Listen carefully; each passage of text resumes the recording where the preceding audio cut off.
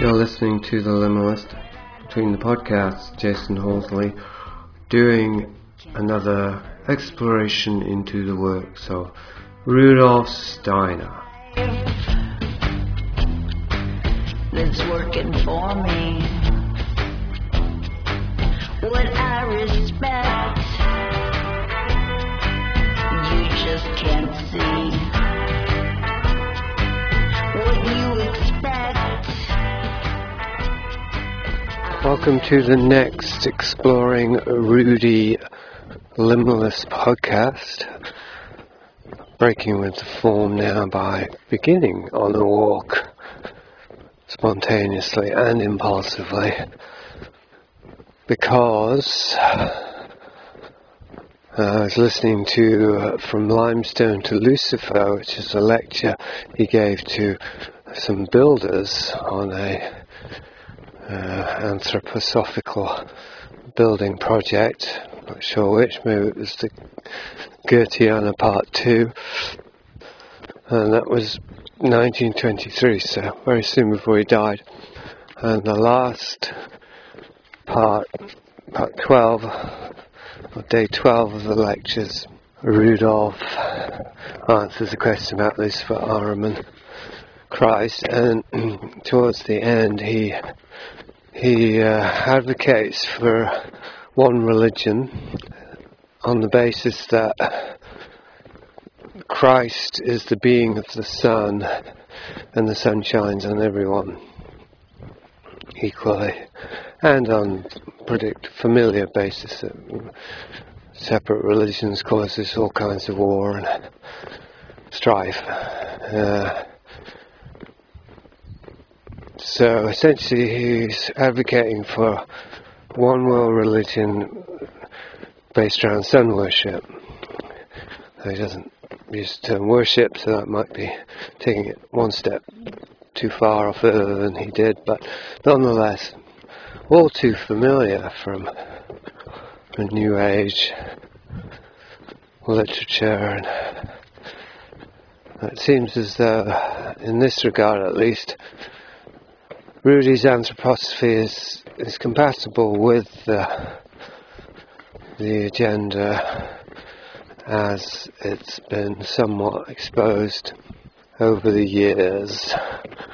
Anyway, it's the first time I was listening to Steiner where it rang alarm bells, and it seems to have coincided with the expected Steiner disenchantment, the beginnings of it anyway, although this podcast will continue to explore parts that I find vital and compelling. But I just thought I'd mention it at the start, that I'm sure that you all were anticipating at some point or another that the exegesis would start to diverge into an expose. And well, we'll see if I get my hands on a biography, and if I continue, we'll see what stones I can turn over. But I have definitely, the honeymoon period seems to have ended. I was trying to listen to another later lectures, Awakening to Community, which I thought based on the subject would be interesting, but I found it very dull. And there's also from 1923, and I started to find the tone of reverence in Dale's voice as he's reading rather grating and eye-roll inducing. But maybe it was just a bad day for both Rudy and Dale. I'm sure that I will continue to find gems in here and continue to discover things of great value in the Steiner opus, even as I begin to identify some fake trinkets in there. Overall, it's surprising how many people who listen to me are interested in Steiner. I can times that by at least 10 to include those who haven't contacted me or mentioned it. And then there's those who are becoming interested, developing an interest because of my podcast. So what has occurred to me is that I'm creating a rehabilitation centre for anthroposophists or aspiring anthroposophists or partial anthroposophists to enter into and see the ways in which they've been influenced by these teachings and help them to extricate themselves from that crystal maze of anthroposophy, which would be consistent with all the other projects I've done, from Strieber through Deruta, Crowley, Hollywood, etc. Seems to be the business that I'm in, is saving souls from cultural spiderwebs. And there's no way around the fact that anthroposophy is a cultural spiderweb, however well built and substantial it may be, and even relatively benign. It still catches flies, souls, because any kind of body of knowledge creates a matrix that potentially creates a bardo realm, a crucial fiction, and a belief system that thereby blocks us from a direct experience of reality.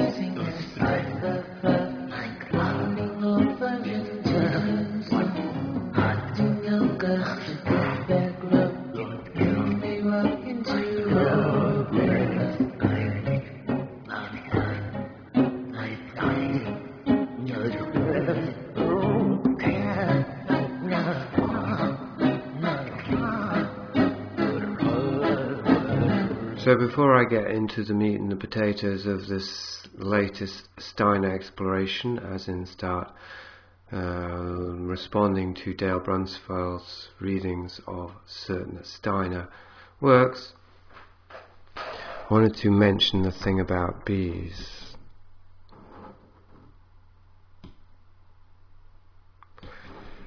The thing about bees is that, I've always had a thing about bees.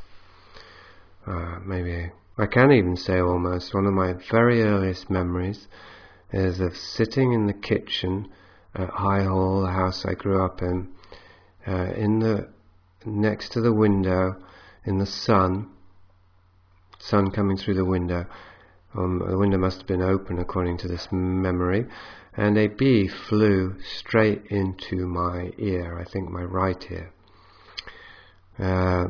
Hard to say how true that memory is or how accurate. Got no reason to doubt it, but it just hangs there in a void. Don't remember it being any kind of anecdote, whether I got stung or whether anyone even knew about it. I just have this memory. I was drinking milky coffee at the time, which is kind of strange too, that my mother would have given a 5 or 6 year old coffee. I assume I wasn't any younger, but I couldn't have been any older because we left that house when I was 6. The other parts of the dream, Freudian slip, the memory is that I was thinking about infinity at the time. God only knows. Now, it's been so long, needless to say, that's about 47 years ago, and I've thought about that memory so many times since then that I really can't say what it's based on anymore. But anyway, that's the memory that I remember remembering. A young child sitting in the kitchen in the sun thinking about infinity, and a bee flies into his ear.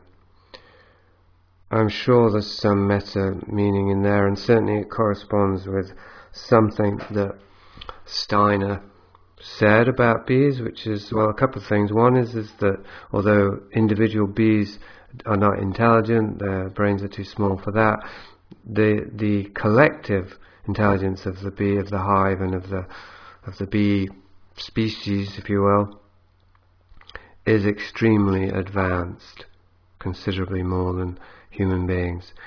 And the other thing he said was that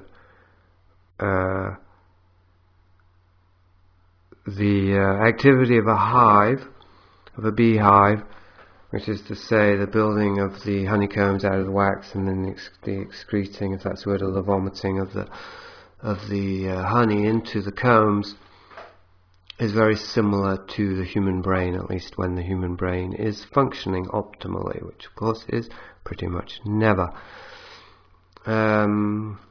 So there you have it. Bees, according to Steiner, pertain to cosmic wisdom. Of course, they've been a symbol of the divine for a long time. You'll see on many coats of arms have bees there. And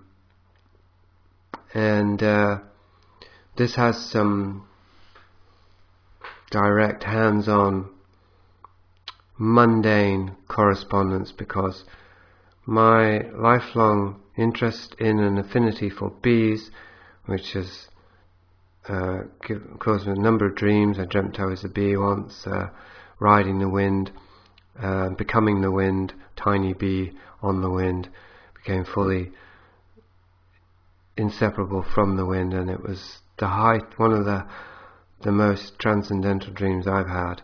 And I woke up from that dream in the existential agony of Transu, if that's how you pronounce it, of a man who dreamed he was a bee, wondering if he was a bee, now dreaming he was a man. Very archetypal stuff, that.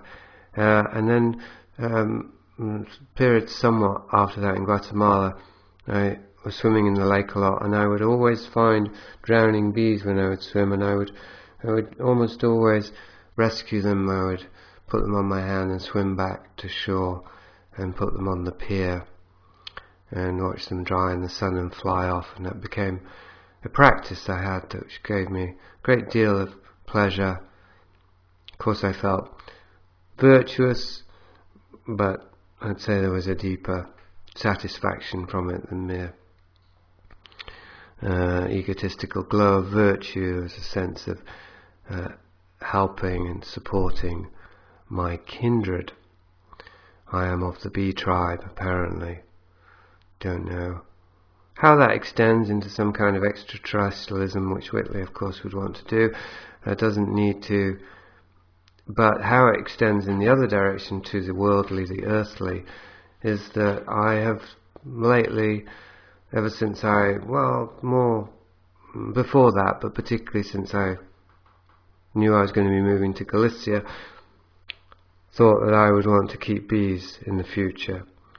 And recently, while I was listening to the Steiner audiobook on bees, not literally, but during that period, I came upon a bunch of bee hives in boxes and realised that I'd been coming across them for a while in Galicia. I did wonder if that's what they were, but somehow they didn't look quite what I had expected them to look like, because of course they just cobble things together here in Galicia. Anyway, this time I did approach them. There were many of them, a few dozen of them, and I saw that in fact they were bee containers for the making of honey and the harvesting of honey. And it's the other thing that Steiner talks about, which is very interesting to me, which is he says that honey is the equivalent for adults of mother's milk for babies, that it nourishes our bones, our tissue, that it gives us energy and life, and helps us to optimize our systems, even as an evolutionary aid, although he didn't use that rather fancy term. And I have got some local honey here. I don't know how local, probably not as local as these particular bee hives, but certainly honey is all around us where I'm living now.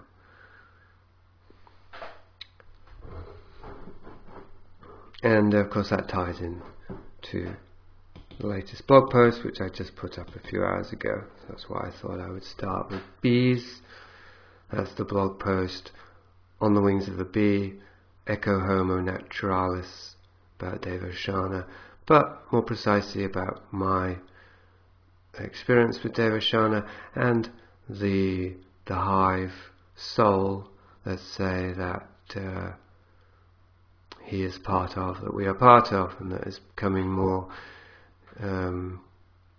productive, more visible, more tangible, more effective, resilient, robust, as the honeycombs are formed, as the honey gathers, and as the pollen gets transported, transformed, and excreted. However that works. There's the whole process of bees, flowers, wax and honey was one that I wrote a children's book about many years ago. I think it was called Joseph's Dreaming School, something like that. This is about the life of bees as well as dreaming. And I do think it is a very rich metaphor for what we as human beings are here to do. Bees make wax and honey. Human beings make the equivalent energetically, which we don't really have a name for it. Love doesn't cover it, but it will have to do for now. As long as we are dealing with the spiritual world in general, while learning about our immortality, as long as this is how we encounter the soul spiritual sphere, there is no possibility for anything impure to emerge. However, as soon as we are in contact with specific dead souls, there is always a relationship between the individual dead soul and our blood and nervous system, strange as that sounds. In other words, the dead live, so to speak, in the drives and instincts that are found in the blood and nervous system, and that can awaken our baser instincts. This poses a danger only for those who have not purified themselves through self-discipline. This point must be emphasized, because it is the reason why the Old Testament practically forbids any contact with the dead. That prohibition was instituted not because it was considered a sin to communicate with the dead if the contact is maintained in the right way, but for the reason I've explained just now. Of course, we can ignore the methods of modern spiritism in this context. Essentially, it is not a sin to maintain spiritual contact with the dead. But when our thoughts, in our interactions with the dead, are not pure and soulful, then our baser passions can easily be incited. These passions are not fired up by the dead, but by the element in which they live. After all, what we regard as belonging to the animal kingdom here is the basic element in which the dead live in the spiritual world. And when this realm of the dead spills into us, so to speak, it can easily turn and become base in us, even though in the spiritual world it is actually a higher realm. That last thing is one that's particularly hard for me to grasp, that what is a lower realm here, the animal kingdom, is somehow a higher realm on the other side. I'm not entirely sure.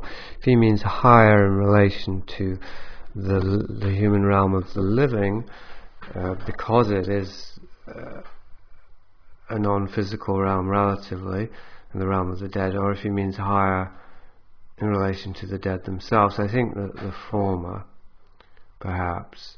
But yes, it's not something I can think about very easily. The main point here, however, is one that I find quite compelling and somehow intuitively or sensorially right, which is that the dead exist in the realm equivalent to what we think of or know of as the animal kingdom here, and that this pertains to the animal kingdom being the matrix of physicality and biology out of which human bodies are made. Steiner doesn't say that, but I extrapolate that as a helpful connective tissue. And because of this, the realm of the dead is an elemental realm in which we enter into, or as we enter into it via communication with the dead, we become susceptible to the stirring up of those qualities within ourselves that correspond with our animal natures, so our baser instincts, our more basic instincts. And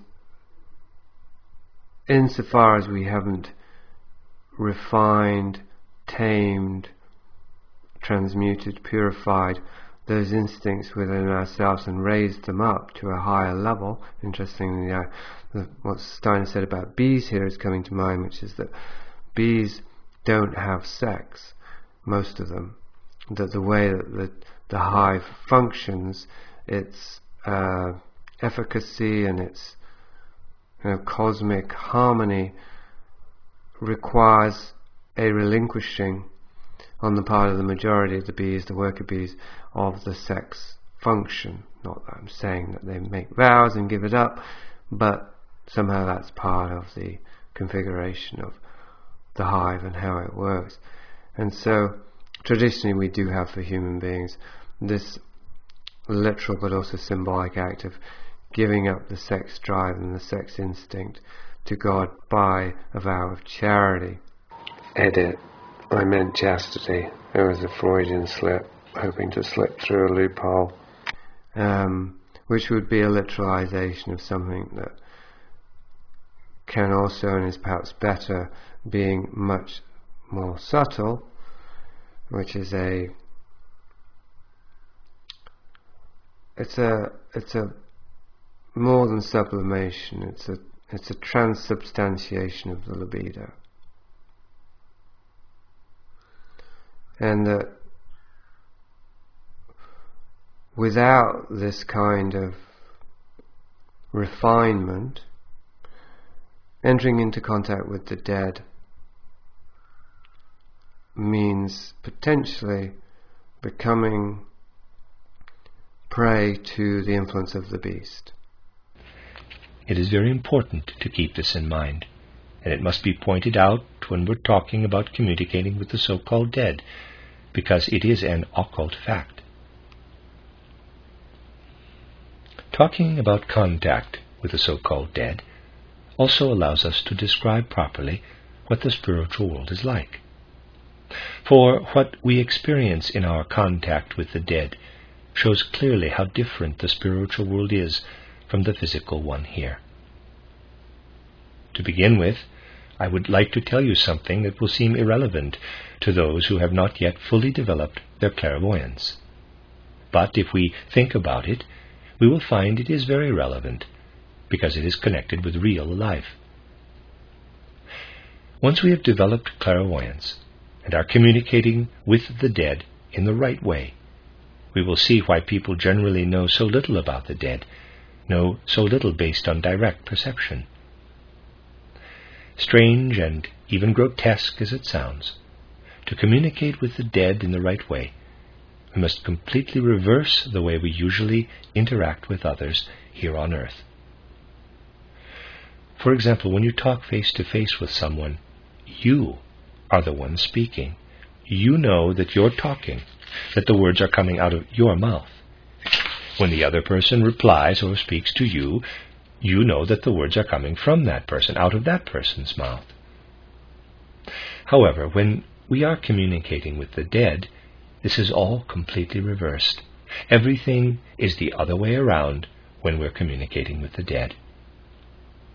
That is, when we're communicating with a dead person, we hear our words coming from his or her mouth, as though the dead person were saying them. This is because the dead person inspires the words in our soul, and when he or she speaks to us, the words come out of our own soul. Clearly, this is very different from what we are used to here on earth. Here, we're used to hearing the words we say come from us. But in communicating with the dead, we have to get used to hearing our words coming from them, and their words coming from our own soul. Such an abstract explanation of the matter is, of course, easy to understand. But to really get used to this kind of reversed communication is tremendously difficult. And strange as it sounds, it is largely because we are not used to this reversal that we don't perceive the presence of the dead, even though they are always there, always with us. Generally, we think that everything emerging from our soul originates with us. We don't bother to ask whether something we believe to come from within us actually came to us as an inspiration from the spiritual world around us. On the whole, we prefer to interpret everything in the context we're familiar with, namely our physical world. If we receive something from outside, we attribute it to another person, and we could not be more wrong. This is just one of the peculiarities of communicating with the so-called dead. And the one thing I want you to remember above all is that in the spiritual world, everything is the other way around from what we are used to here on earth. We have to turn everything around. Once you realize this, you will have an important insight necessary for understanding the spiritual world, an insight that is, nonetheless, extremely difficult to apply concretely in any individual case. For example, this concept of a complete reversal is also important for properly understanding the physical world, permeated, as it is, everywhere by the spiritual. It is because science and the popular mind lack this concept that we do not have a spiritual understanding of the physical world, and this lack is particularly obvious when people try very hard to understand the world. Sometimes one just has to disregard such futile efforts.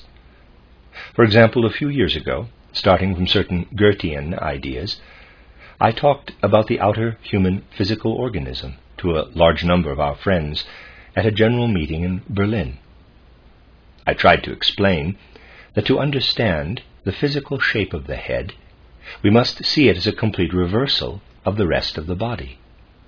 Nobody understood what I was talking about, namely that a bone from our arms would have to be turned inside out like a glove in order to turn into a skull bone.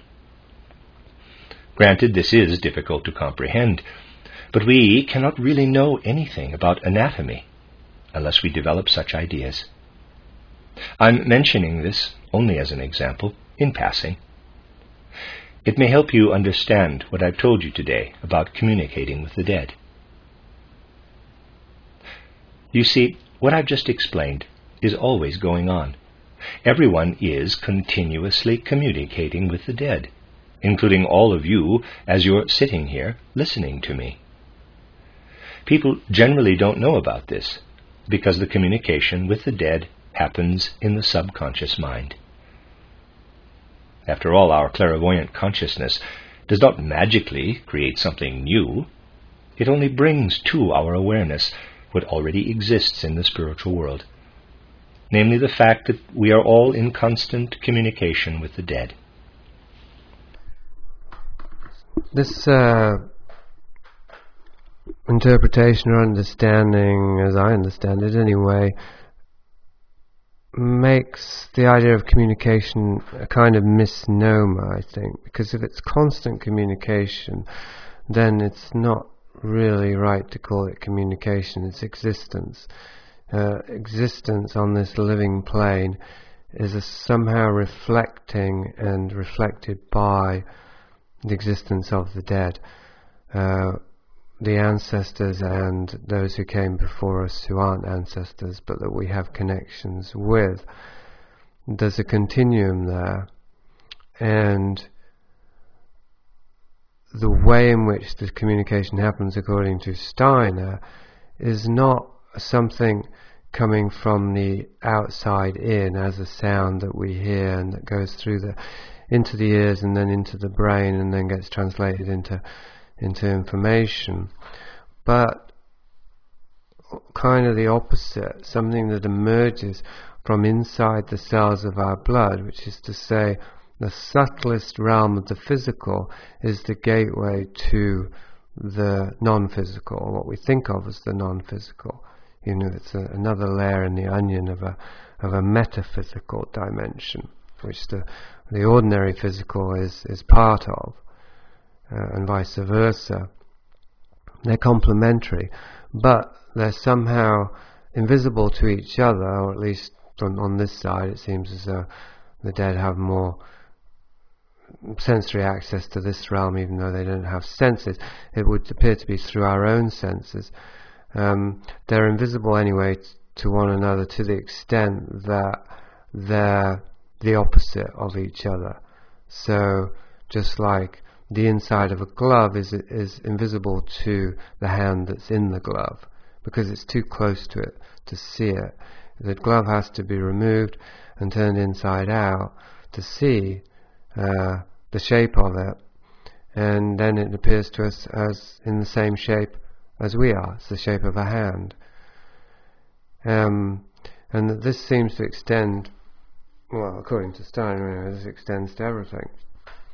As he's talking about the anatomy and the bones and whatnot, that the head is the turned inside outness of the rest of the body, let's say, to paraphrase.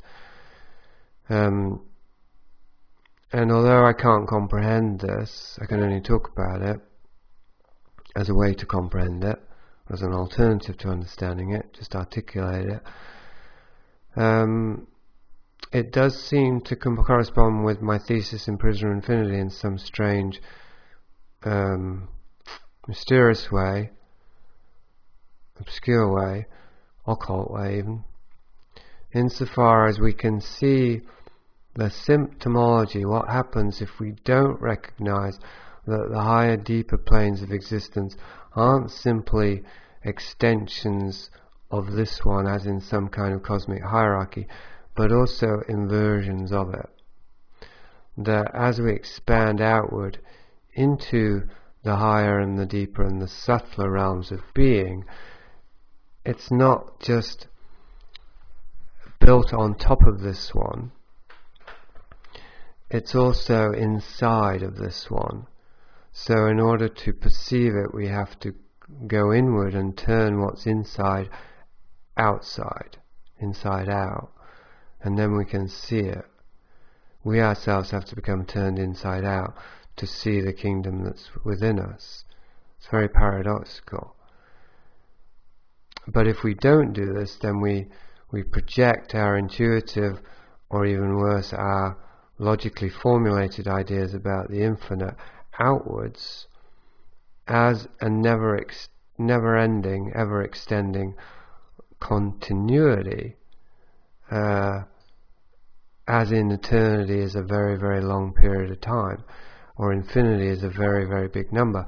Both of these concepts are contradictory, because any number is not infinity, and any amount of time is not eternity. Therefore, a split second is as close to eternity as billions and billions and billions upon billions of aeons. Neither is any closer to eternity than the other, and ditto, the number 1 is as close to infinity as the largest number that you could hypothesize. Right?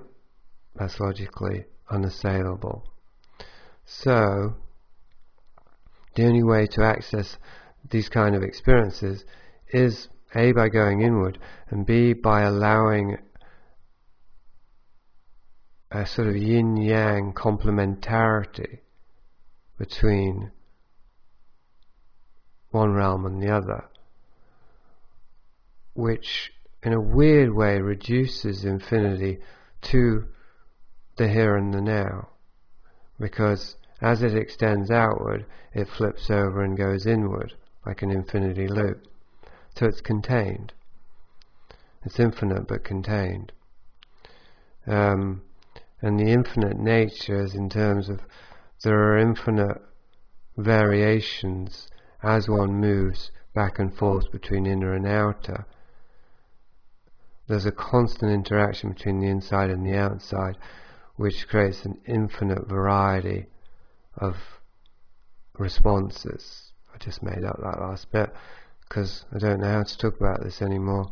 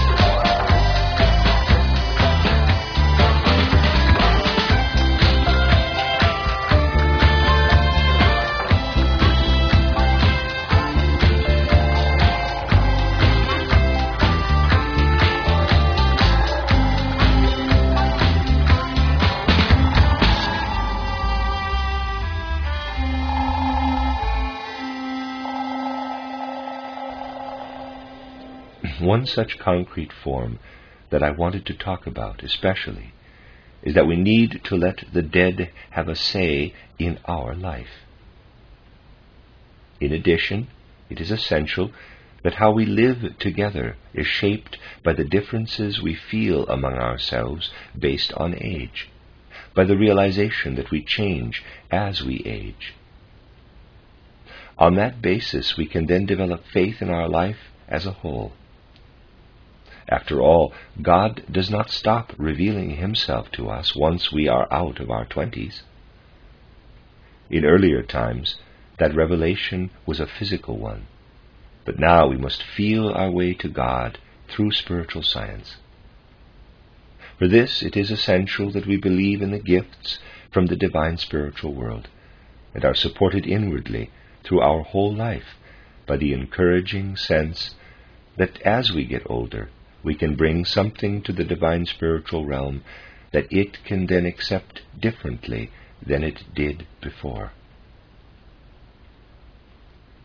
As you can imagine, it will make a great difference to be able to approach the future with such hope and expectation. Indeed, our whole way of living together, our social structures, will be as though covered with a new soul-spiritual aura, an aura we urgently need as we prepare for the future. All this is of the utmost importance. Therefore, let yourself fully feel and absorb how urgently changes must come. Our time demands that many things change. In particular, we must let go of our old hypocritical way of seeing things, and instead see them for what they really are. It's pointless to deceive ourselves with lies about anything. And now I'd like to talk about one such self-deception in particular. These days, many people claim to revere and worship not the various hierarchies, the angels, archangels, and so on, but what they call, quote, my God, close quote. And they pride themselves on what they call humanity's great progress in having arrived at monotheism, the faith in one God. However, we cannot help but wonder who people are really turning to in their attempts to establish a concrete relationship to the spiritual world, and who they mean by my God. Whether Catholic or Protestant, when we talk about God, we all refer only to what our consciousness can actually comprehend, namely, to one of two things, our guardian angel or our own I, capital. That is, in actuality, we're worshipping our guardian angel. Each of us has one with the task to protect us, and calling it God. Or we're worshipping our own I, all the while deceiving ourselves, because everyone has his or her unique angel, and we call all of them, or our own unique I, by the same name, that of God. In this context, it's important to remember that the one word whose origin we don't know, despite all our research, is that very word God. There are a number of things in here, whether I can weave them together. The first is that aging itself is a process of transmutation, transformation, or just change, if you like, that has its specific design, just as when a tree grows or a flower blooms and so on. There's a natural cycle there. There are different stages of growth. And as human beings, we seem to have lost sight of that. I know that as a child, and I had a visceral recall of this in my 30s, when I spent some time alone, connecting to my past. I remembered how the age I was during those early years, 5, 6, 7, 8, etc., had this enormous significance to me, that there was a whole different quality to being 7 than there had been to 6, and then again when I became 8. That the numbers corresponded with stages or phases or states of being. And I guess I would have always assumed, so far as I remembered that correlation, as it was some childish fancy, really, that assigned some meaning to numbers that wasn't intrinsic to them. But when I remembered this in my 30s, I knew that there was a lot more to it, that my consciousness was very different back then, and so it related to those numbers in different ways that seem theoretical or mental to me now, but were in fact not, were visceral, and energetic, spiritual. So that's the first thing, that I'm 53 now, and well, that's all I can be is 53. I'm going to be turning 54 soon. It's very different than being 52, and so on.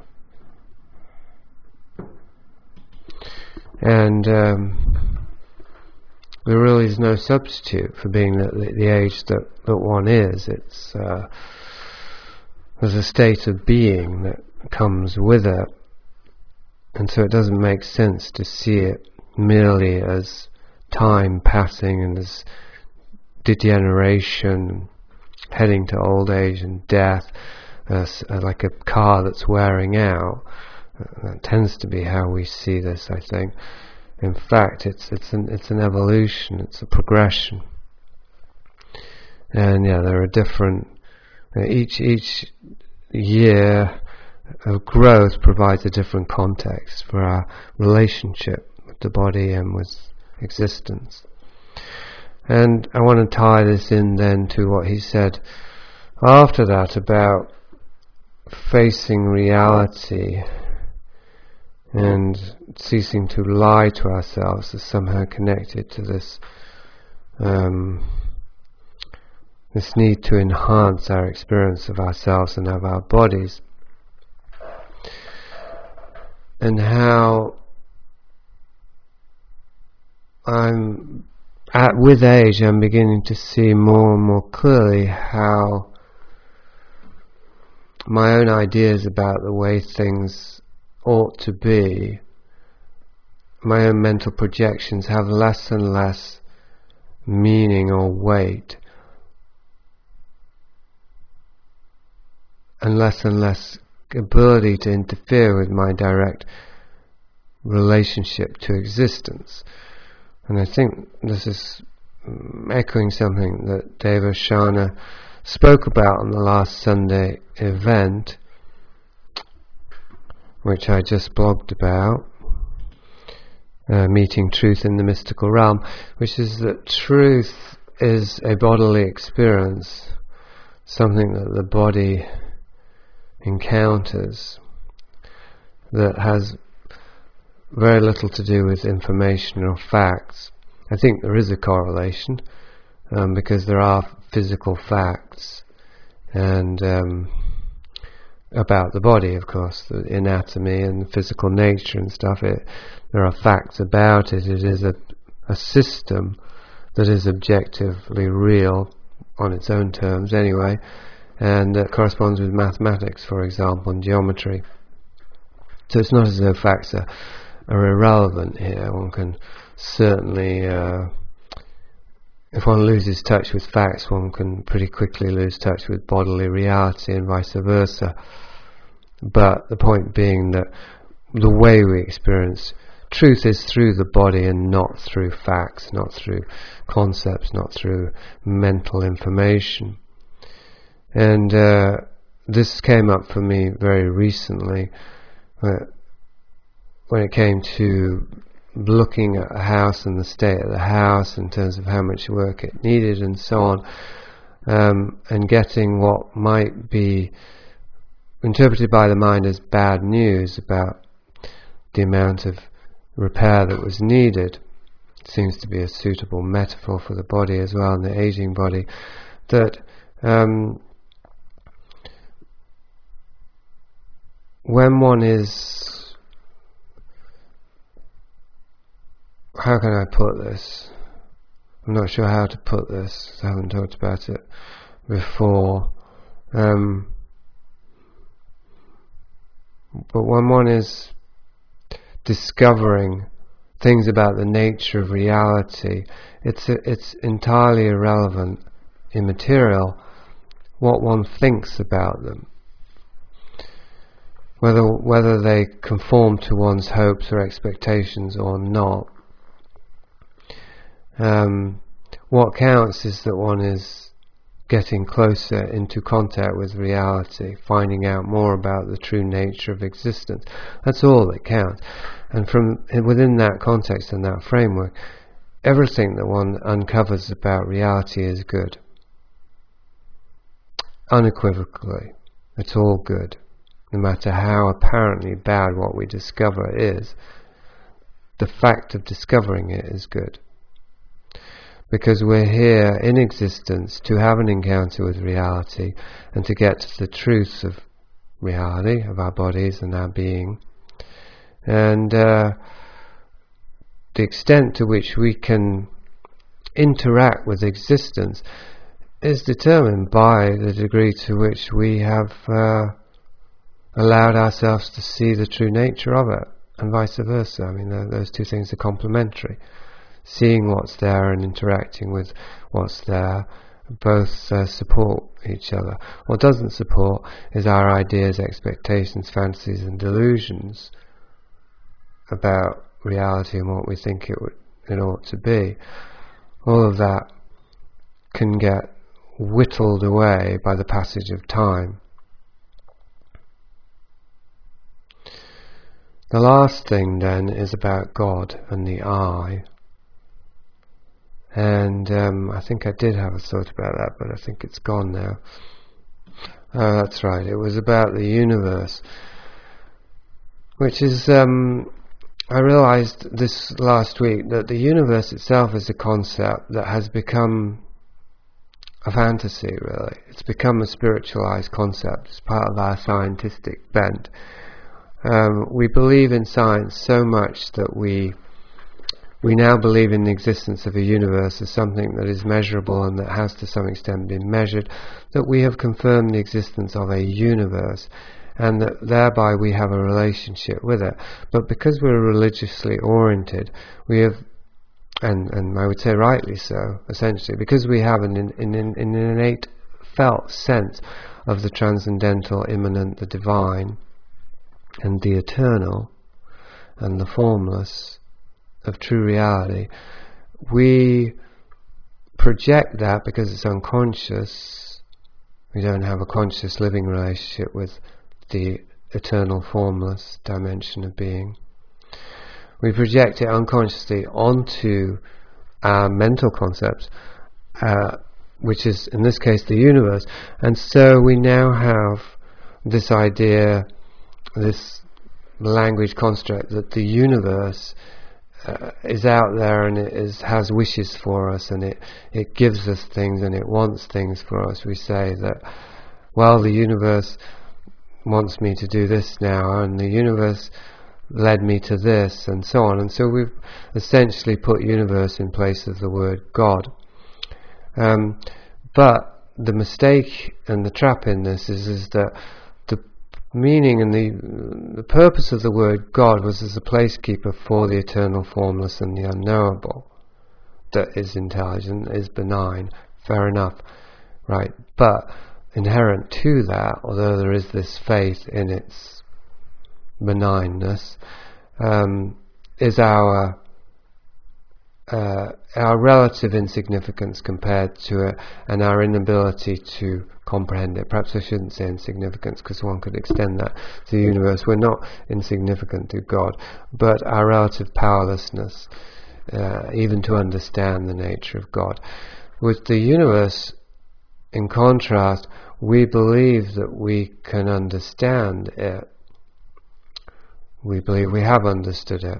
When we use the word universe in place of God, we're reducing God to something that is manifestly finite and that is measurable.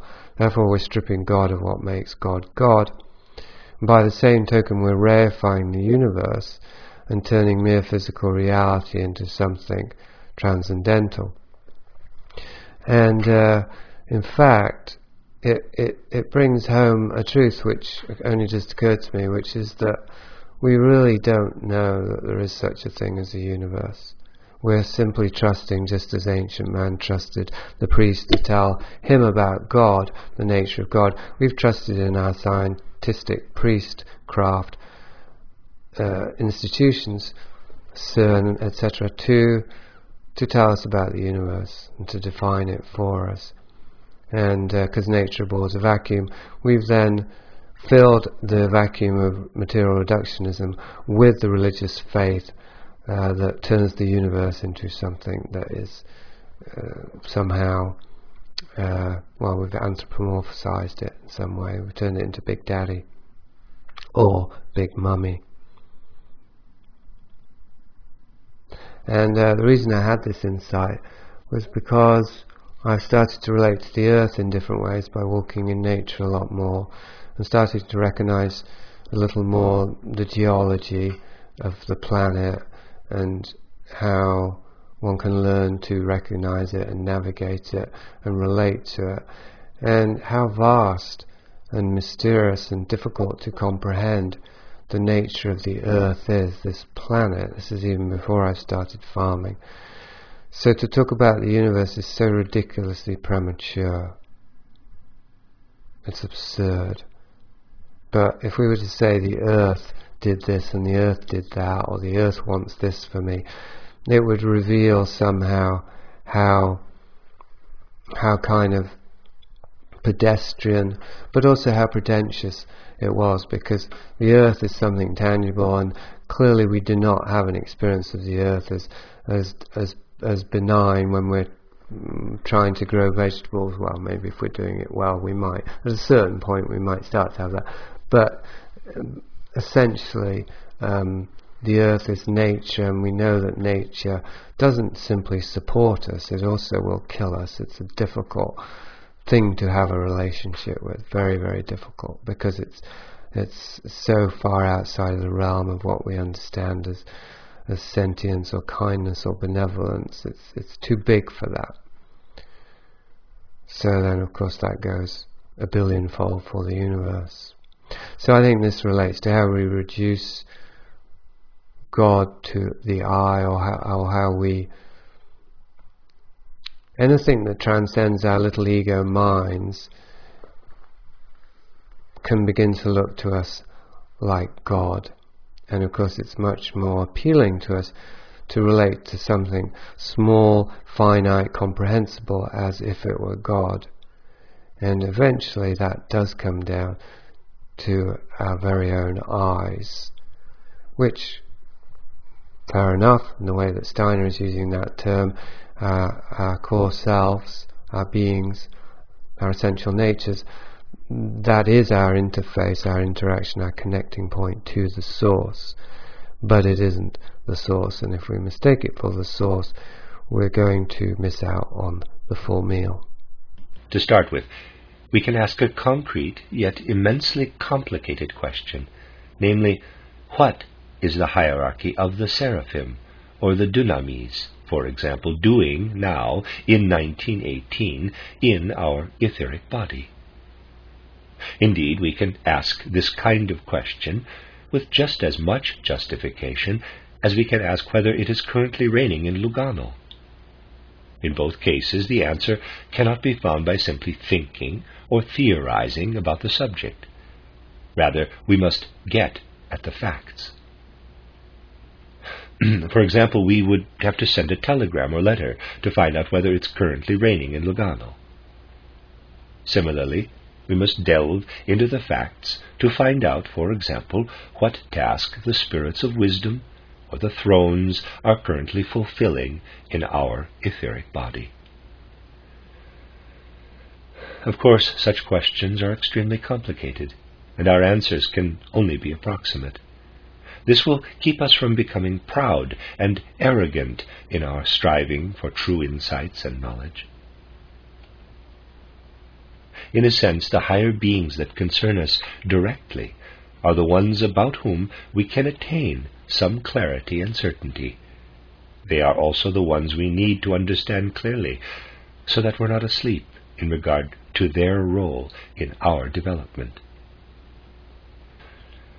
A question to start with, and one that concerns us directly, especially in the present time, asks about the work the angels, the higher beings in the hierarchy immediately above us, are currently doing in our astral body. In our inner organization, the astral body is directly adjacent to our eye, and we thus have every reason to hope that answering the above question will be important to us. Moreover, the angels are the hierarchy directly above ours, and are thus, of all hierarchies, the closest to us. And the hierarchy immediately adjacent to ours can indeed be made palpable and comprehensible. To find out what the angels are doing in our astral body, we must advance to a certain level of clairvoyant perception, so that we can look into our astral body and see what is going on there.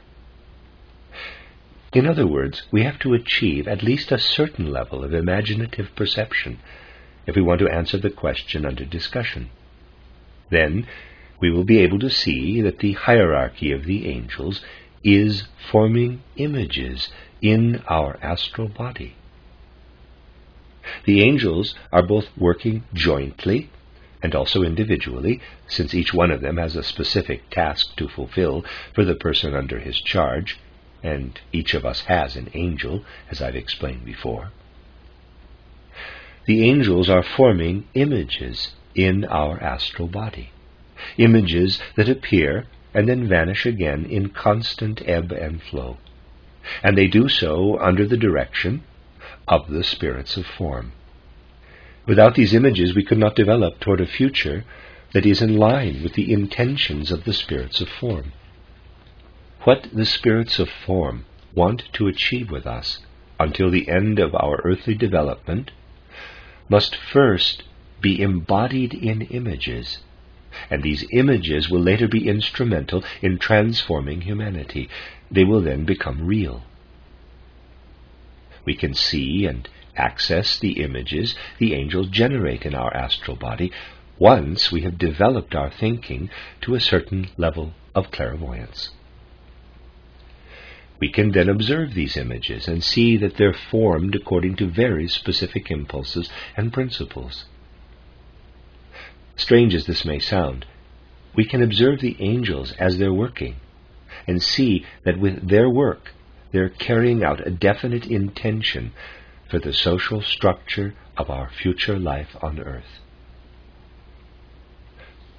In other words, they want to generate images in our astral body that will lead to specific social conditions and structures for the human society of the future.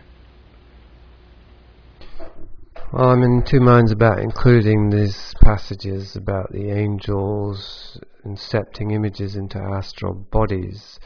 Compelling as I find it to be, it seems impossible to corroborate. It seems like it's a conceptual narrative that is quite similar to a fairy tale, essentially. However, I'm torn because I find it quite compelling. I find it somehow, it feels true.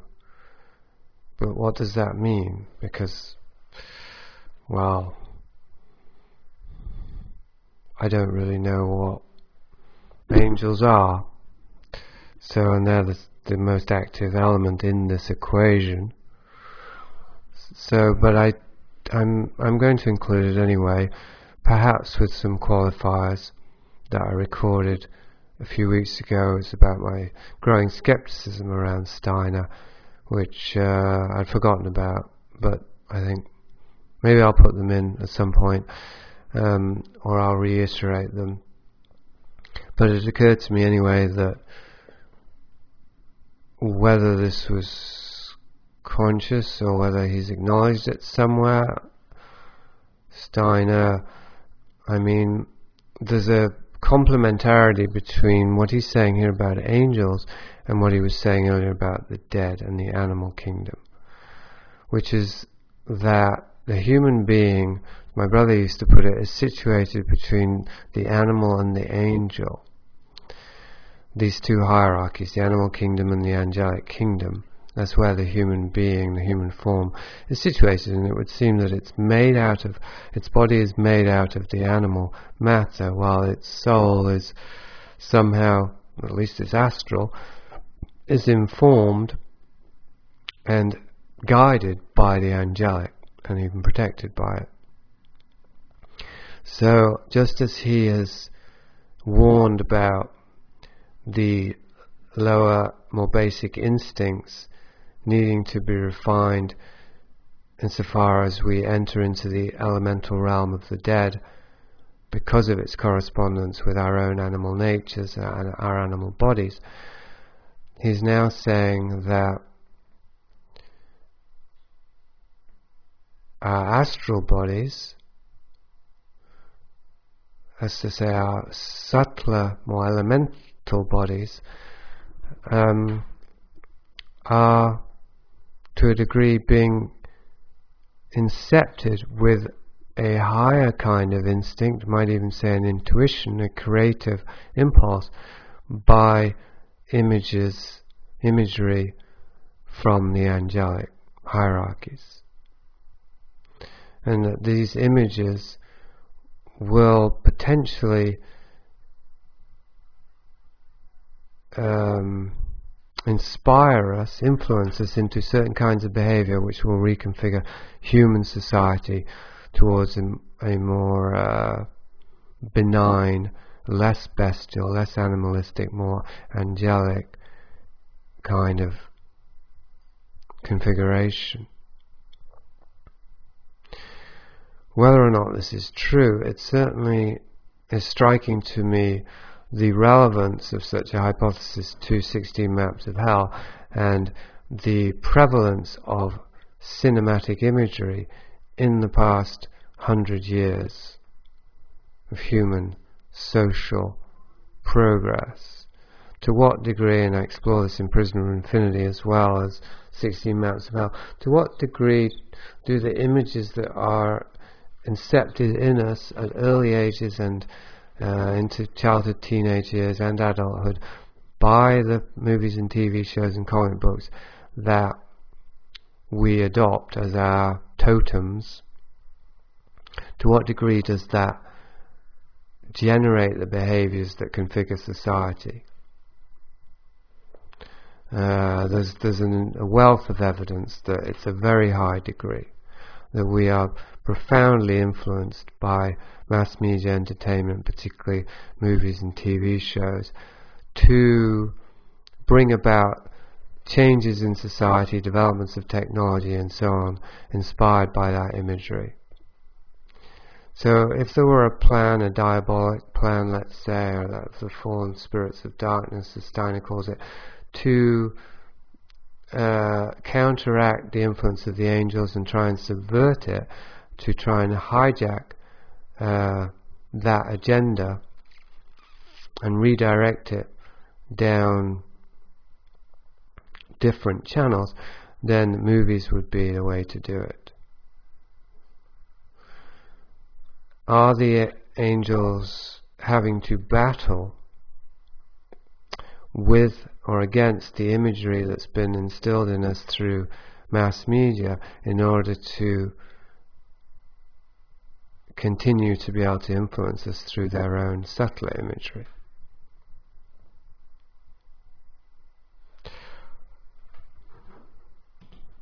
Let's say this is all a bit theoretical. Well, the bit about movies and TV shows isn't that's demonstrable. Certainly, I know that many of the dreams I have don't come from movies and TV shows. They do come from an observably or tangibly a higher or deeper realm of my being. They are visionary, and but it does seem as though, perhaps increasingly, I don't know, but there's a mishmash, there's a splicing.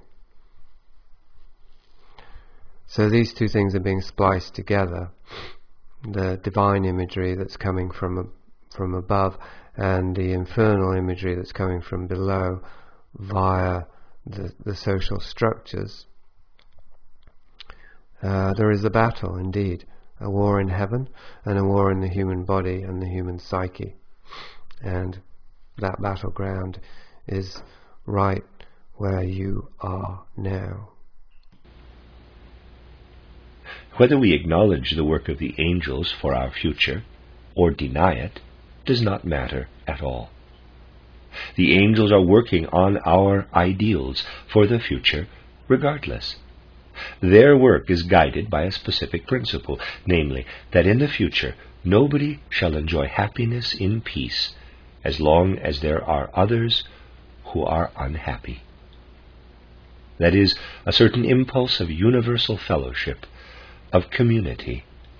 Fellowship understood in the right way, that is, prevails in regard to social conditions in the physical world. This is one of the impulses according to which the angels form pictures in our astral body. So that's a very close match with what I proposed in 16 Maps of Hell as the exit from hell being an enhanced sense of community. The second impulse that guides the angels' work concerns the intention they have for our soul life. Regarding this soul life, the angels want to impress images on our astral body that will, in the future, lead us to see every person we encounter as carrying a spark of the divine concealed within. In other words, the angels are working on changing things. What the angels intend for us is that we no longer consider ourselves merely as higher animals and solely on the basis of our physical nature. Instead, in our encounters with others, we are to see in everyone a revelation coming from the divine ground of the world, a revelation in flesh and blood. As a result of what the angels intend, in the future people will only become religious on the basis of seeing everyone as an image of God. And this will not be mere theory, but permeate their everyday life.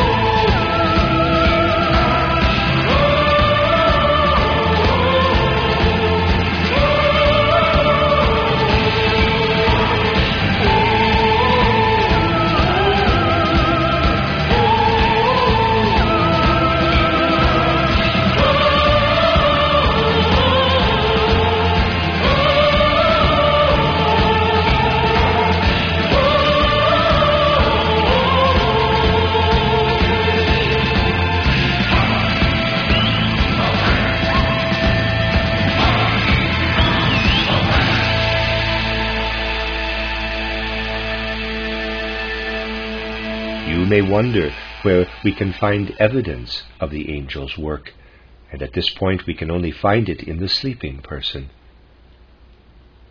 The evidence can be seen in the time between our falling asleep and waking up, as well as in waking sleep states.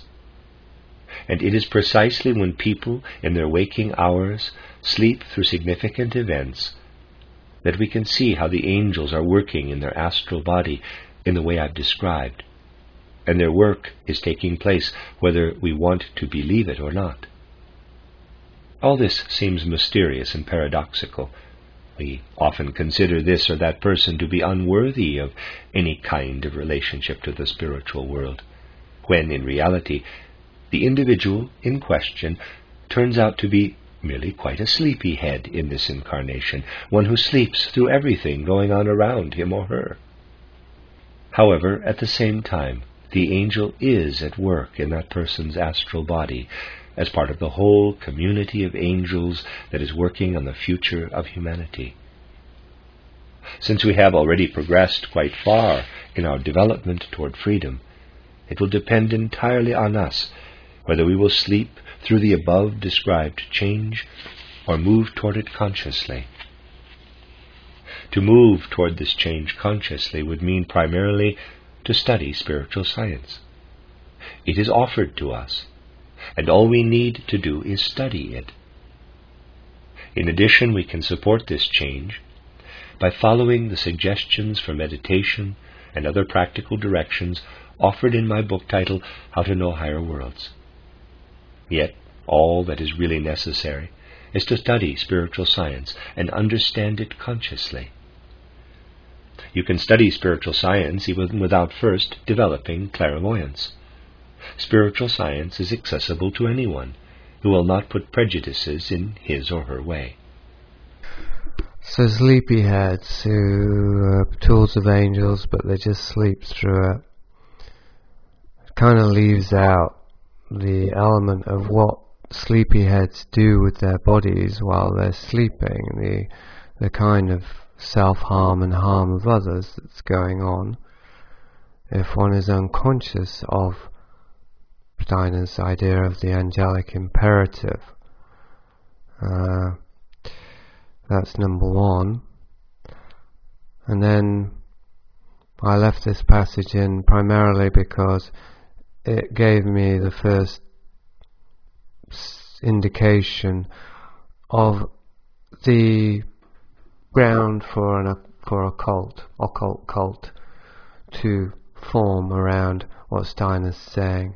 The avocation of spiritual science as the only means to become conscious of the angelic imperative, prime directive, and the reiteration of the need for even the idea that Steiner has that we have to bridge the realm between the human and the angelic, or the animal and the angelic, perhaps through thinking itself seems questionable, although I do think there's some truth in it. I think it all seems like the ingredients, the necessary ingredients for a potential dogma-based cult. And, well, presumably that is what's happened, though I've yet to really discover the evidence for anthroposophy as an ongoing cultistic sort of social program. It seems pretty inevitable that that must be happening because it's alive and well to this day, and it's global. That doesn't mean it's a bad thing, just that there are clearly elements here that are already visible at the very inception, this is Steiner talking in 1918, of a new dogma called spiritual science or anthroposophy. And the usual framing, which is, if you want to save your soul, get right with the angels, you need to knuckle down and get with the program. Yet, knowing what the angel is doing in our astral body is only the first step. Beyond that, the most important thing is to realize that at a certain point, 3 changes will occur. The first insight is that we can understand the deeper dimensions of our nature with lively, active human interest. Indeed, there will come a time we don't want to sleep through, a time when we will receive through our angel an inspiring impulse from the spiritual world. That impulse will inspire us to become much more deeply interested in everyone else than we are now. This enhanced interest in our fellow humans will not develop gradually and conveniently, remaining primarily subjective. On the contrary, it will come in one fell swoop when the spiritual world pours into us the mysterious realization of what every person really is. This is one of the changes I mentioned, and it will immeasurably enrich our social life. The second revelation from the world of the angels will show us irrefutably that the Christ impulse leads to religious freedom, among other things, and that the hallmark of true Christianity is that it makes absolute freedom of religion possible. The third revelation is the incontrovertible realization that the world is spiritual. As I've explained, this is to occur in such a way that our consciousness soul forms a particular relationship to it. And it is an event that will come at some point in our development because it is what the angel is preparing us for with its images in our astral body. Moreover, the coming event is already embodied in our will. As you know, we can do or fail to do many things. And these days, many people still fail to do what can lead us toward an experience of the change indicated in a fully awake condition.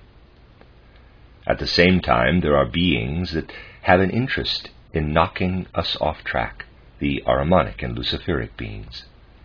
The Luciferic beings want to help become clairvoyant in accordance with the principles of good, but without free will. They want to turn us into clairvoyant automatons, so to speak. By robbing us of our free will, they also take away our ability to choose evil. They want us to act based on spiritual principles, but only as a sort of imitation or copy, without free will. To explain this, we have to take into account certain mysteries of evolution. As you know, the Luciferic beings stopped developing at a certain stage in their evolution, and now bring alien elements into our otherwise normal development. These Luciferic beings are greatly interested in preventing us from fully developing our free will, because they themselves have not been able to develop it. Free will can only be attained here on earth. But those beings don't want anything to do with the earth. They are content with having gone through the Saturn, Sun, and Moon evolution, and that's where they want to stop, rather than be part of earthly evolution. Basically, they hate our free will. They act very spiritually, but do so automatically, and this is extremely important. And they want to raise us to their level, to their spiritual level. The danger there is that if we become spiritual automatons before our consciousness soul is fully functional, we will sleep right through the revelation that is to come, the one I've described above. See, spiritual science, anthroposophy, is a system, and a system claims towards some sort of wholeness, and what it does is it creates a matrix that we then hook our thinking into and our perception into, and that's what a cult is essentially. Why it provides a sense of belonging, stability and identity, the crucial fiction structure around which we can build our lives, find purpose and meaning. And needless to say, I'm not looking to Steiner or anthroposophy for this. Well, perhaps it isn't needless to say, perhaps it's needful to say that that's not why I'm exploring Steiner, at least consciously. Maybe partly to uncover and undo any unconscious tendencies towards that that's still running my hardware or my software. But what is the alternative then? How can one use Steiner's output in a way that doesn't compromise our own faculties by co-opting them and incorporating them into an existing egregore? The answer is, well, at least what I'm going to posit as a possible answer is by using them as a lens by which to look at areas of experience that are incompletely comprehended. So in this case, with the Strieber, Prisoner of Infinity, I could see how I could write a brief sequel appendix to Prisoner of Infinity.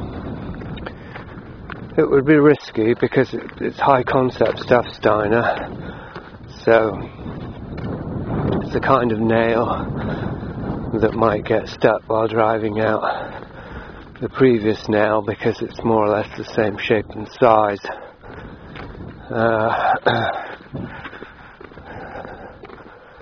Just walking in the wind and the sun now. The sun is good, the wind is not so good.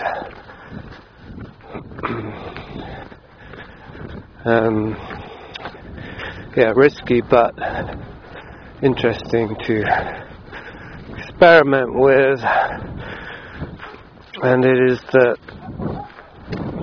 to this day there's cognitive dissonance around Strieber because I can't dismiss him. The same might apply with John DeRuiter, actually. I think it might be similar in this regard, in terms of being spiritual automatons who are luciferically bound and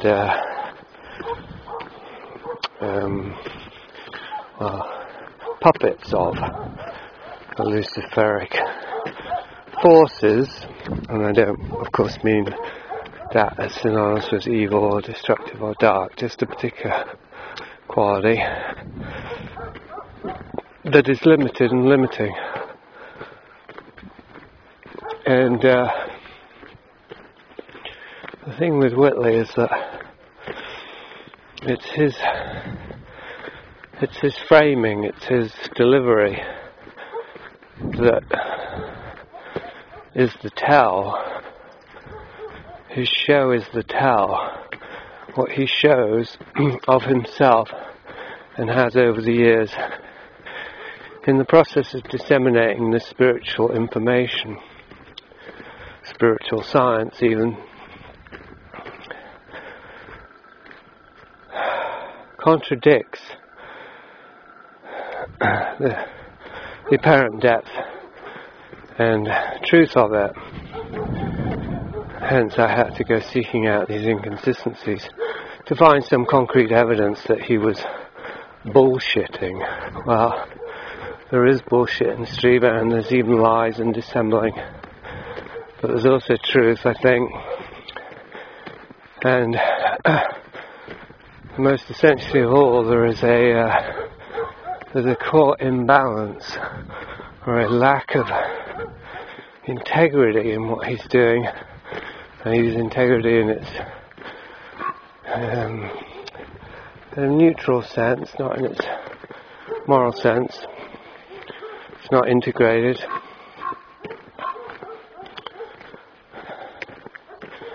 And it is evident in the way that Strieber himself seems kind of like a robot or an automaton or a puppet, which significantly are qualities that he himself described of the visitors, his experiences of them. And in the movie Communion, they look like puppets because it's bad special effects, but also they're they're revealed as kind of masked, as kind of just devices to conceal something else, which would be consistent with the human element, manipulating perception, but also with an extra dimensional one that wasn't primarily physical, as in spirits of darkness, if you will. Steiner's talking about Luciferic beings, aromantic beings, etc., who zeroed in on Whitley as a useful tool in their agendas, and thereby generated a matrix of information belief that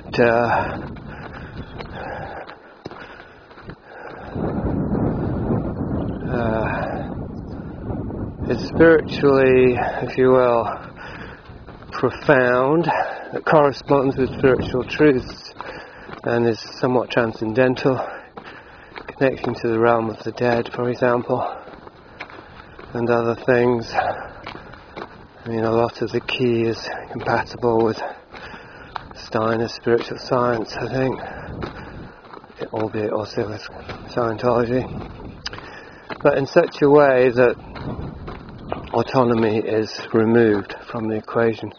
There's no freedom in it. Hence, Strieber's become a kind of lifeless puppet of these memes, a deliverer. And ironically, perhaps tellingly, this is also in Strieber's crucial fictions themselves, that at least it's in the law of the Greys anyway, that they don't have free will, and that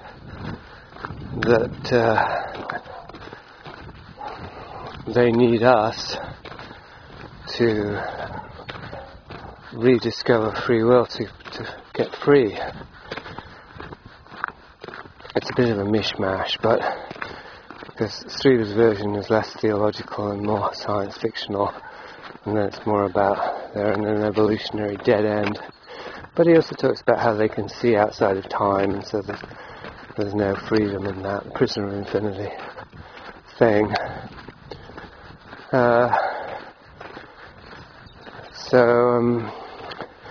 Yes, this idea that the Luciferic beings hate us for our freedom, which of course is echoed by the narrative around the Islam terrorists and Al-Qaeda and whatnot of the West. They hate our freedom, and so they are wanting to imprison us in a similar way that they are imprisoned, albeit with the best intentions in the world. I would say that macro narrative, which has many ramifications and layers and variations, from mythical to political to scientific and fictional, and we have demons and fallen angels and greys and Islam terrorists, etc., can all be crunched down into a single microcosmic case with Strieber. That he's ostensibly preaching for freedom and spiritual autonomy, but what happens if you enter into that matrix of belief is you become a spiritual automaton. And I think John DeRuiter is another example of it. So anyway, all that was just to illustrate a way to use and apply some of this information in a way that, or so as to make something more coherent than it was before, to help me to understand better my own experiences with Strieber, with DeRuiter. And because it's a complementary process, that thereby roots Steiner's teaching, his clairvoyant information, it roots it in something experiential, and it transforms it. It becomes a lived experience of truth. Potentially, I'm not saying that this just happened, but potentially it could be happening. If there are sort of hooks and levers that are being dissolved through this increased coherence, seeing of my own enmeshment with egregores, matrices out there, Strieber, Deruta, Crowley, Castaneda and Steiner, but not really Steiner because he's the nail that's driving out the old nail, but potentially Steiner.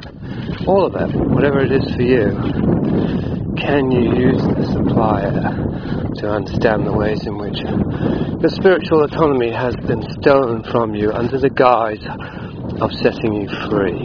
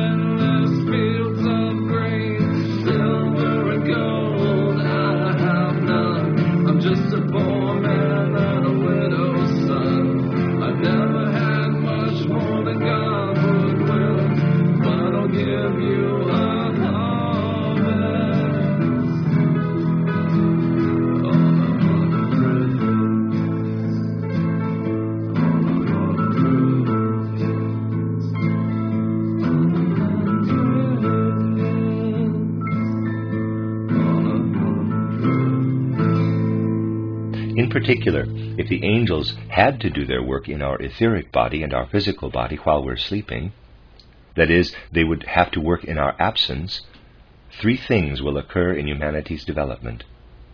First of all, as the angels work in our sleeping body, in the absence of our astral body and I, a certain instinctive power will be created. And we will simply find it there when we wake up in the morning.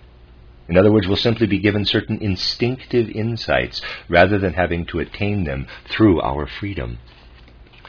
What we find as we wake up every morning will be instinct rather than being based on our free consciousness. These instinctive insights are indeed part of our development and are connected to the mysteries of conception and birth, to our whole sexual life. They become dangerous and harmful when we receive them as a result of the above-described refusal to wake up to the angel's work in our astral body. What I can tell you is that if human development takes the turn described above, then certain sexual instincts will emerge and gain ground, not in a beneficial or useful way in our waking clear consciousness, but in a destructive way as pure instincts. These instincts will not only sidetrack us, they will also influence our social structures. In particular, what will then enter our bloodstream as a result of our sexual life will keep us from developing any kind of fellowship on earth. Instead, these instincts would goad us at all times into rebelling against fellowship, a rebellion that would be purely instinctual. So what Rudolph is saying there would seem to have to do with the way in which we receive truth, knowledge, experience that he's attributing to angelic intervention, whether we receive it consciously or unconsciously. And he also mentioned the element of thinking, the bridge of thinking between the animal and the angelic realm earlier on. So what I'm trying to formulate now is, again, the correlation with what Dave Ashana has been talking about in terms of how truth must be experienced bodily to land, to be something that is meaningful, truly meaningful, as opposed to it just being mental information, facts, statistics, etc., etc., more temporally based. And so it would seem as though there's a spectrum here. One is we can receive knowledge at a purely mental level, such as potentially Rudy's spiritual science, where he's talking about these supposed spiritual facts around angelic beings and astral bodies and images and so on, specifically now sexuality and instincts. And then there's the purely bodily level, where it just goes straight into the body and it becomes instinct. Now, the correct way would appear to be a combination of both, whereby it seems as though there are dangers and pitfalls in at either end of this extreme. If we simply formulate something mentally and understand it mentally as information, then it may never become real for us, and we may get lost in these conceptual realms, become top heavy and capsize from too much occult knowledge, Icarus syndrome, etc. On the other hand, if we're completely asleep and oblivious, we'll still receive the download, but it will simply go into us at an instinctual level, so we won't have any free will, we won't have any autonomy, we won't be able to bring our own consciousness, our own I, as Steiner calls it, our own sentience as beings, to the process of being programmed, let's say, or being guided, more positively, by whatever we want to call this, the transmission, let's say, in Dave's terms, the angelic signals. And so what he's formulating here is, when this happens, we don't necessarily become top heavy, we become ensconced in unconscious, instinctive and primal behaviors, specifically around our sexuality. And I wanted to include this passage because it seems to me that we are seeing an advanced stage of this process in our culture, in which sexuality is becoming more and more uninhibited and unrestricted, while at the same time becoming more and more debased. It's not being refined, it's not being transubstantiated, which would be the optimal condition, I think, back to the bees, that to fully access and harness our sexuality would be to raise it up from the animal realms to the angelic through the element of free will, of conscious choice towards goodness that human beings are exclusively perhaps able to make. That's the optimal arrangement, and that well, we don't really know what that looks like. It wouldn't be some castrati, self-flagellating monk denying his sexuality, but nor would it be some polymorphously perverted Havelock Ellis, Kinsey-esque, Crowley-esque Ubermensch who just fucks everything that moves but acts like a baby in state of rage and madness, a la Frank Booth. I got a bit brain frozen by that, the width of that particular gulf and spectrum. So at neither end of those extremes is a positive expression of the libido. And what we're seeing culturally is, perhaps it's a combination of both, but it seems to be more towards the Crowley end of the spectrum, which is the culturally co-opted pseudo-liberation of libido, also by Bhagwan Rajneesh and Osho, as talked about in a recent podcast. That is unconsciously occurring, and that is proliferating in endless variations of deviated sexual impulses that are attempting to transform and transcend the body and the animal realm, but doing it in such an unconscious way that in fact it's going in the opposite direction and generating behaviors that are more bestial, more destructive than anything in the animal kingdom. So, for example, cannibalism is a fetish that is being advocated by Cosmopolitan. I read recently, as long as it's consensual and just fantasy based. So, okay, admittedly, it's not prescribing eating people yet, but it's saying that it's perfectly healthy as a consensual fantasy. Just to use an extreme example, and related, Richard Dawkins has also advocated cannibalism via synthetic human meat as a way to banish one more taboo, because in order to be free we need to get rid of all religious taboos. The assumption being that any kind of moral injunction comes from religion, and that a truly free individual would have no moral compunction about eating human flesh as long as it was consensual and or artificial. So that's just one example, but of course there are many others, and if I were to name them I would risk veering very rapidly into the realms of extreme political incorrectness. But I think you can use your imagination and your observation and find your own examples of the ways in which human sexuality has exploded in, let's say, a clusterfuck of variations, lifestyle choices, of paraphilias and of dysphorias and dysmorphias and morphogenesises and so on, etc. and so forth.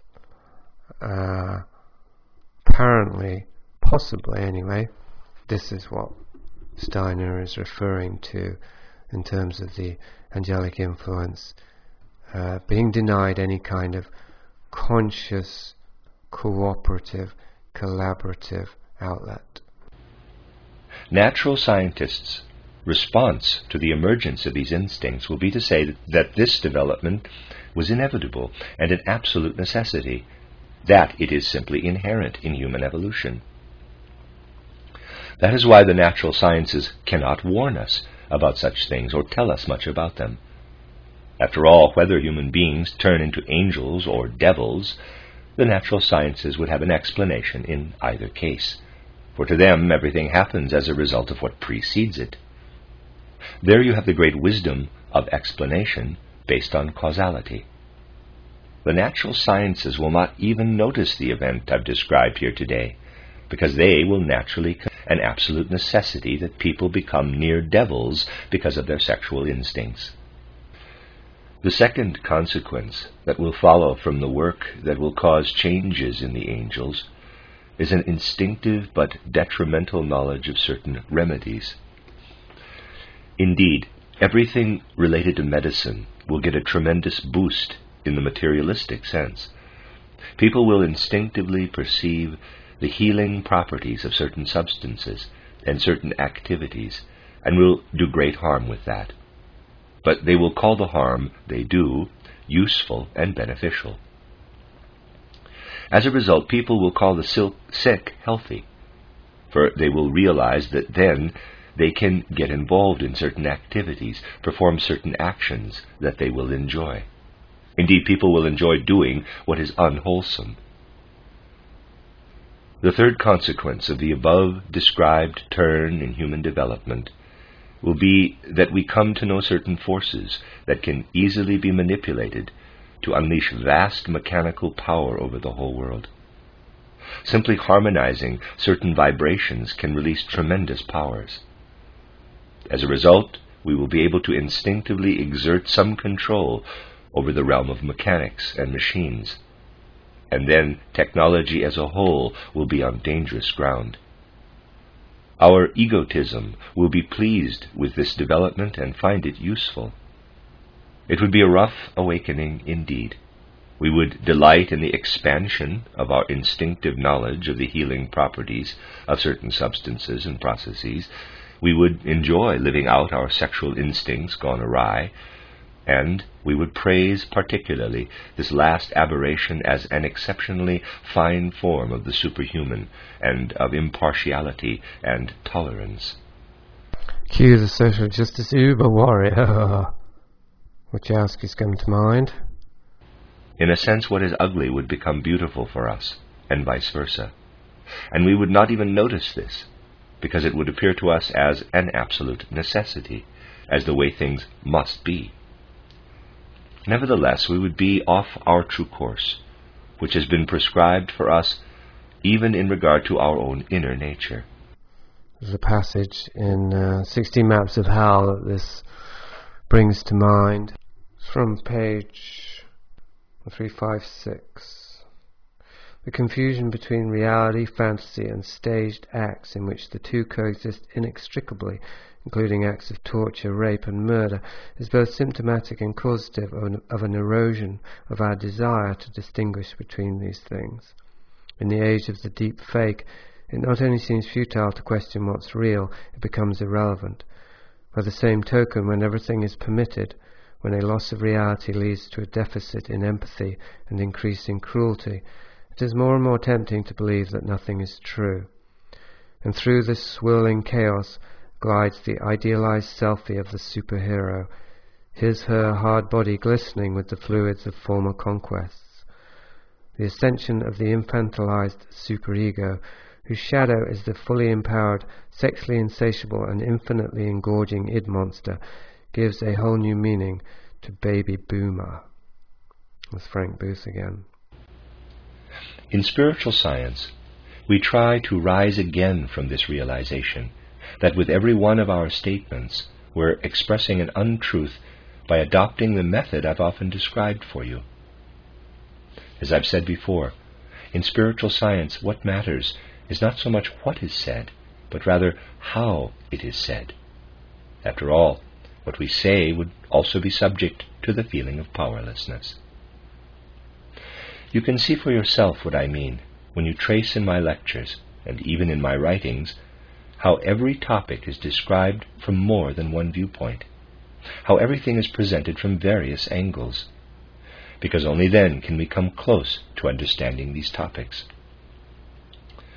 If you think that the words themselves are more than a kind of eurythmy, you are very much mistaken. Words are really nothing more than eurythmy carried out by the larynx with the help of the air. They are essentially merely gestures, except that they're not made with hands and feet, but with the larynx instead. Thus, we must realize that in speaking, we are merely gesturing toward something, and to develop the right relationship to truth, we must understand every word as a gesture toward what we want to express. That is, our words are gestures, pointers, or signs, and that is also what eurythmy teaches us. Eurythmy essentially turns the whole person into a larynx, so that we express with our whole body what normally only the larynx expresses. Thus in eurythmy we experience firsthand that even when we speak with sounds, we're really only making gestures. For example, when we say the words father or mother in general, we can only express ourselves truthfully if the other person, our dialogue partner, lives as deeply in the same social element as we do, and thus understands our gesture. We rise again from the powerlessness we can feel regarding language. We are resurrected from that powerlessness and overcome it, only when we understand that in the moment we open our mouth to speak, we must already be Christian. What has become of words, of the Logos, in the course of history, can be understood only if we reconnect the Logos with Christ. That is, we must realize that as our body becomes the vehicle of speech, it forces the truth downward, and as a result, part of it dies on our lips. We can make it come to life again in Christ when we understand that we must spiritualize it. That is, mentally in our thinking we must include the Spirit rather than taking in only the words as such. This is what we must learn, my dear friends. The time is coming when we will have to move away from merely looking at the literal, verbatim meaning of what appears before our soul, and instead must consider the person who is saying this or that. That is, we must focus not on the outer physical personality, but rather on the whole human spiritual context. Accordingly, this must be our answer to the question of how to find Christ. For Christ cannot be found by means of any strange wool-gathering or through convenient mysticism. We can find Christ only if we have the courage to take our place in the midst of life. And that means that we must also feel the above-mentioned powerlessness in regard to language, powerlessness that our body has brought upon us because it has become the bearer of speech. That experience of powerlessness must be followed by the resurrection of the Spirit in the Word. That's the answer. It's not just a matter of the letter kills, but the Spirit gives life, in quotes. Another sentence that has often been misunderstood. Instead, it's already the sound that kills. And for the Spirit to give life again, we must connect our concrete, individual experience to Christ and the mystery of Golgotha. Thus, the first step to finding Christ is this: seek. But not just by looking for the meaning of pretty words here and there. That's all people are used to these days. Instead, we must seek the human context, looking at how the words emerge out of the place they are spoken from. This will become increasingly important in the future. In the beginning was the turd. The turd was not God, and the turd was not with God, but it came anyway. And the Word was a turd. The Word is something that we excrete. It's a product. We produce it from our orifices. Out it comes, and most of the time it leaves a bit of a stinky residue. I was going to let Rudolph have the last word on the podcast this week, but somehow I felt that wouldn't be satisfactory.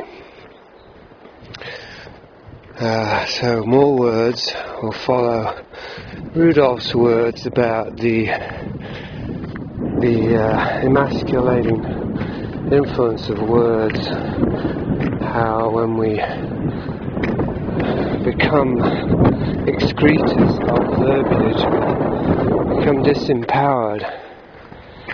And Christ, Logos, the Word, who was there in the beginning and who will be there in the end, the Alpha and the Omega, was crucified perhaps to embody, incarnate through enactment the trajectory of the word from the physical incarnation of the human form, which is the true word of the Lord, to the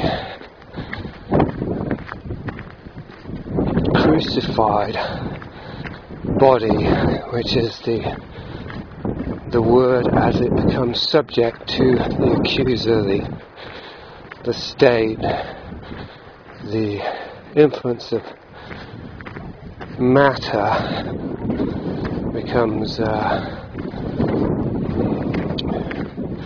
victim of matter. Mother bonded to the cross. That's not quite right, that, but these are only words. I did want to say a word about eurythmy, because what Steiner is saying here at the end is that words are gestures that can represent the truth insofar as they are expressions of the body, which is what eurythmy is. I looked it up. Not just a popular English band in the 80s led by Annie Lennox and the weaselly beardy guy that nobody knows the name of, but a healing practice that Steiner developed. I don't know to what extent. Looks a bit like avant-garde thing. It's dance essentially, but it's different, or it's more or less than dance, in that it's the natural movement, the natural expression of the human body through movement. Perhaps you could even say expression of the soul through the movement of the body. Perhaps dance without music, dance that is its own music, without sound. And of course being crucified would be the opposite of that. There's no moving when you're pinned to a cross. There's no eurythmy. It would be the attempt of the state to crush, confine, enslave, oppress the incarnation, the Word of God, by nailing it to wood with metal.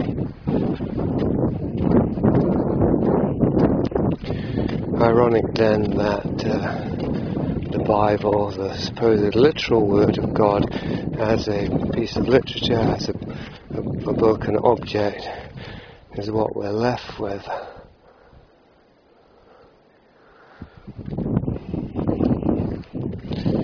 But where the disease is, there seek the cure. So these words,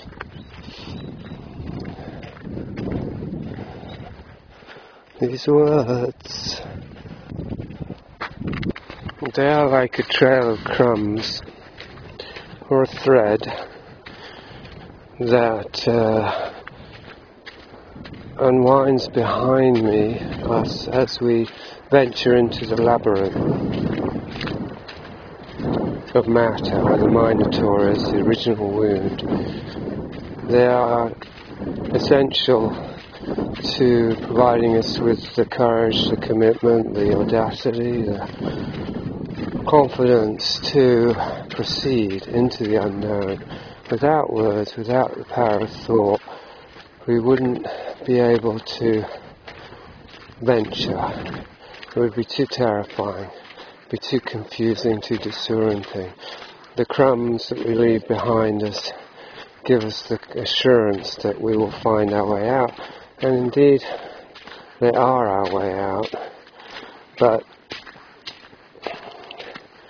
in a way it's moot, because when we get to the centre of the labyrinth and face the Minotaur, whatever happens after that is unknown, and we won't be the same. So there's no guarantee we'll be emerging, or that if we are, we'll need that trail of crumbs, but we do need the assurance that they provide on the way in.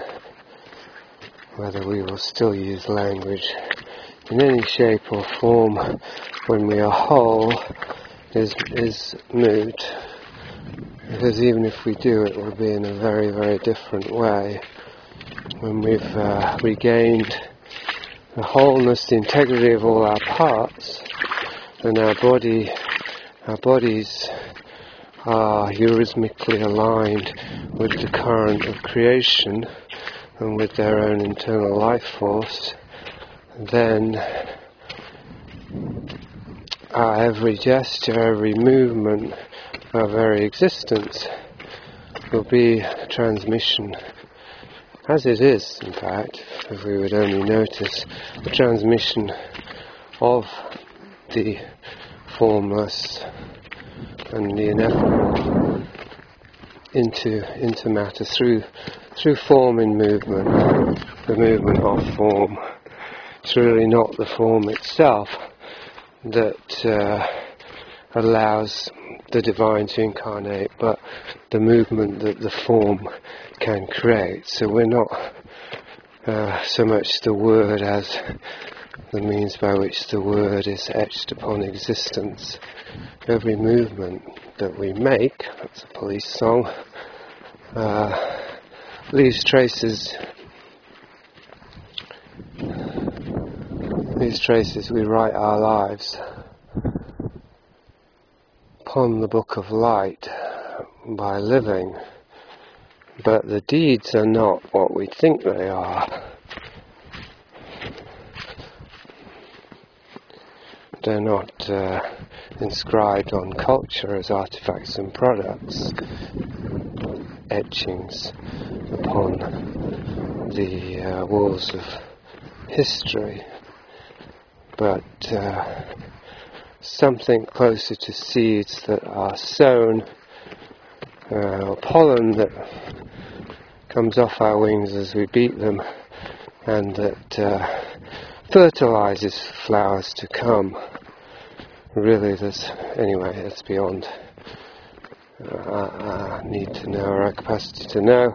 Perhaps a little bit poetical, trying to continue to use words because it's a podcast after all, while at the same time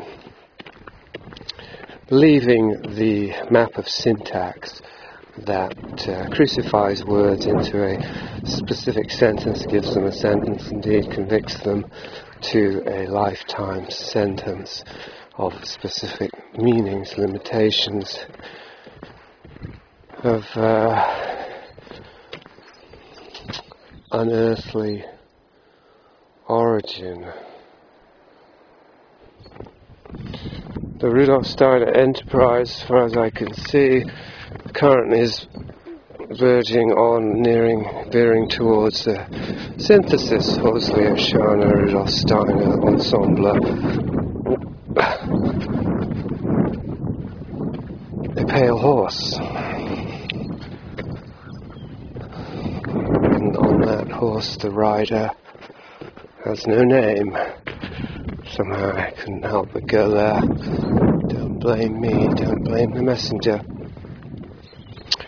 A synthesis, anyway, of perspectives that I hope will bridge a number of things, including a bridge between the essence of Steiner, what he had to deliver, the transmission, and the edifices of Goetheana and anthroposophy that he collaborated in building, Waldorf, all the rest of it, which is really just the crust on the pie, protecting, keeping warm the inner ingredients, which is where the real tasty stuff is.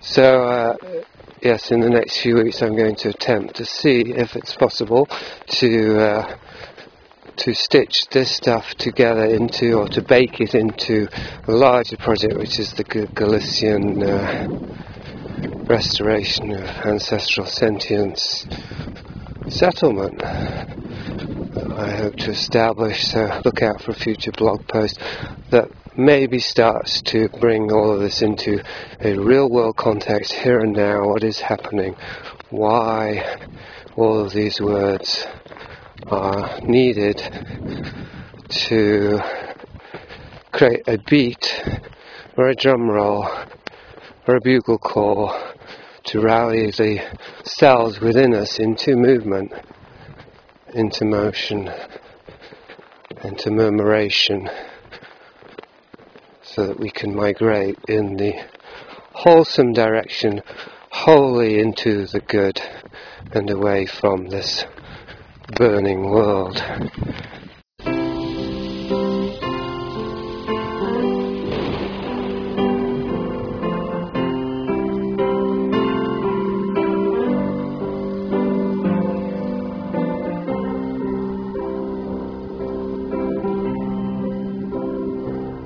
I feel just like a dogwood tree.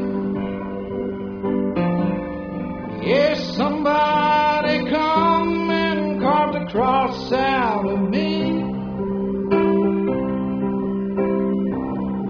Then they carried me down to Jerusalem. And people like me to the carpenter's son. That's it for today. Hopefully that was reasonably executed and you have enjoyed this podcast.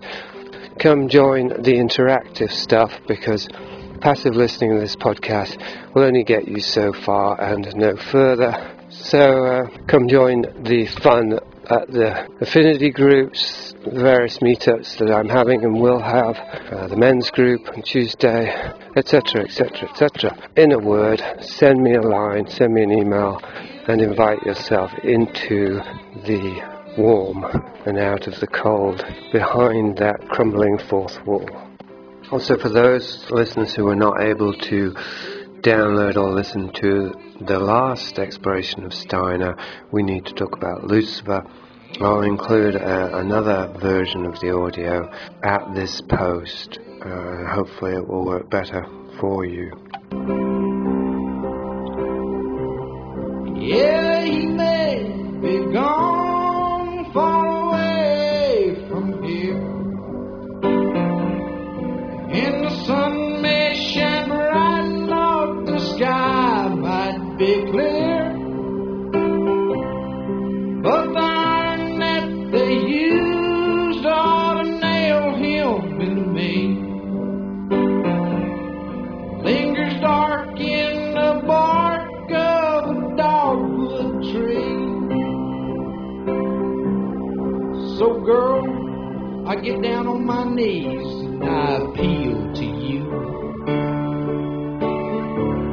Oh, Blondie, my Blondie, girl, won't you come and ride with me? Stuff your clothes in the sack, come jump on my back down the highway. Yeah, I'm headed for Juarez by way of Cortez, Colorado. And a needy soft skin next to mine once again, yeah, when I go. Oh, Blondie, sweet, sweet Blondie,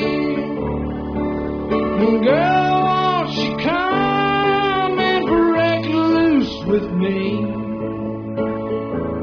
I got my knife and my gun, we can have lots of fun down the highway. Yeah, I'm crashing the state lines, I'm headed for a high time this Sunday. And a needy tattoo next to mine when I do, I'll check Blondie.